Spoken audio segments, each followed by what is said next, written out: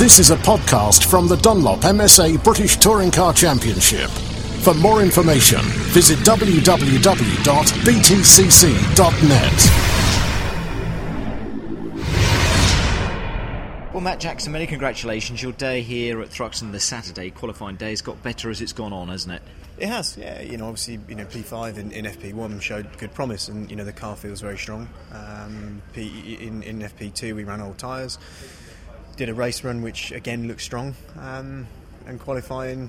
Obviously, you never know how it will all go, in terms of the other guys. But I felt we were in good shape, and at the end of the day, when the flag dropped, it proved that we weren't too wrong in our thinking.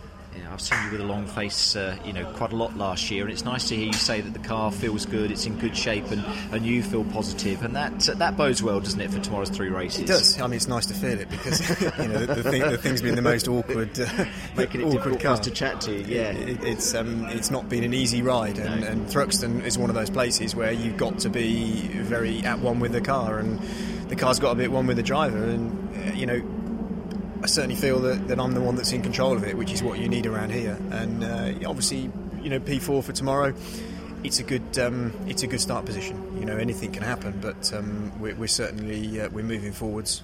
There's a clear vision ahead of us.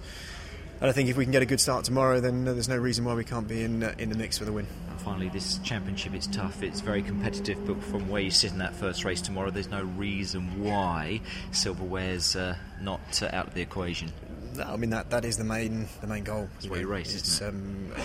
I think we're in a good shape. We have no ballast on the car, whereas all the cars around us have got ballast, which ultimately is going to hurt over a race distance, more so than ours, because we haven't been successful as they have in the championship.